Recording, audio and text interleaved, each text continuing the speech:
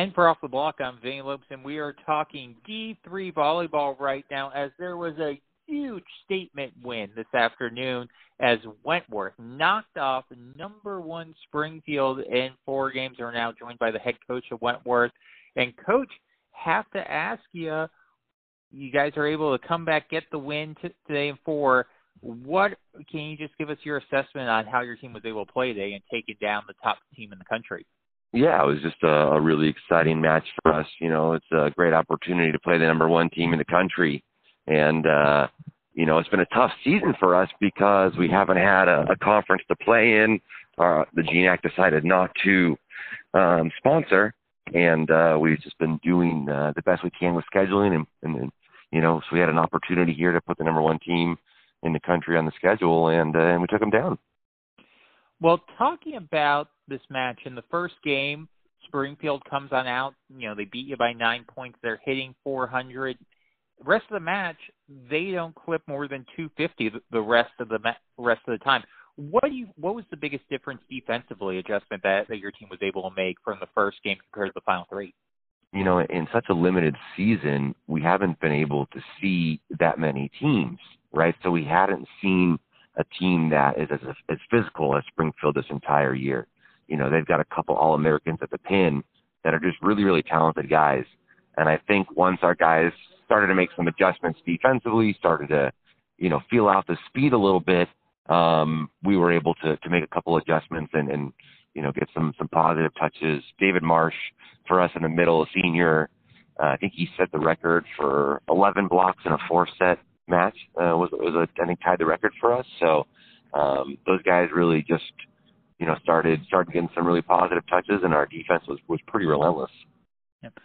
And in a season like this where there's just so much uncertainty with everything going on, how nice is it to have that senior presence on the court for you as a coach? You know, we've got 2 seniors and we've got 2 grad students. And, you know, our roster this year is way smaller than I think it would have been in a normal season. You know, we've lost a lot of guys. So we've got kind of a mix of some experienced guys that have played a lot of volleyball, and then we've got some freshmen that maybe weren't expected to make a big contribution, but have been playing just tremendous volleyball. In the past, you really look since you've taken over Wentworth, especially, you know, the last couple of years, you guys are always on the map, always competitive. Do you feel a win like this, though, can elevate your program to even that next level? You know, we've beaten top-ranked teams in the country before. We've been to the Final Four of the NCAA tournament. You know, so I think that we've kind of solidly challenged the top, you know, couple teams in the country. You know, Springfield also is my alma mater, so extra nice for me to get a win against them. But yeah, I think that you know, our belief is that we can compete with anybody in the country. So it's nice to see that kind of come to fruition and beat number one for sure.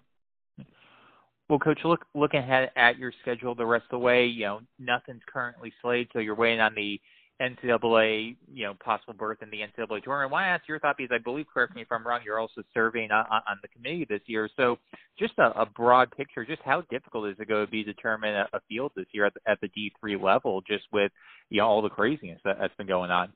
Yeah, you know, there's a number of teams like us that lost their automatic bid to the NCAAs, right? So if we were competing for a GNAC championship, which we have for the last, you know, 4 or 5 seasons, we'd give ourselves the opportunity. So there's a number of teams that are looking for at-larges, and with so few games, especially the teams in the East region, playing so few matches, you know, one win or loss either direction can really make your season because it's just such a smaller body of work. So yeah, every win or every loss, you're kind of winning and dying by maybe one match. Whereas, you know, we played 9 matches this season. Whereas in a normal year when we play 30, there's so much more data to go on. So, you know, difficult for us to be a Wentworth, Wentworth to be an NCAA tournament team, and it's difficult for us as a committee to make sure that we're picking the right teams and the teams that deserve to be there are going. And one final question for you, May. I do want to ask, you know, broader picture looking at the D3 game, because this is the time of year where especially, you know, D1, D2 folks that follow there are tuning into D3.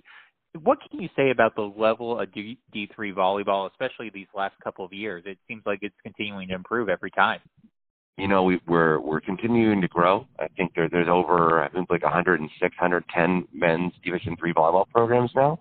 So there's been a boom, and I think people are watching the tournament. They're realizing, hey, these guys can play.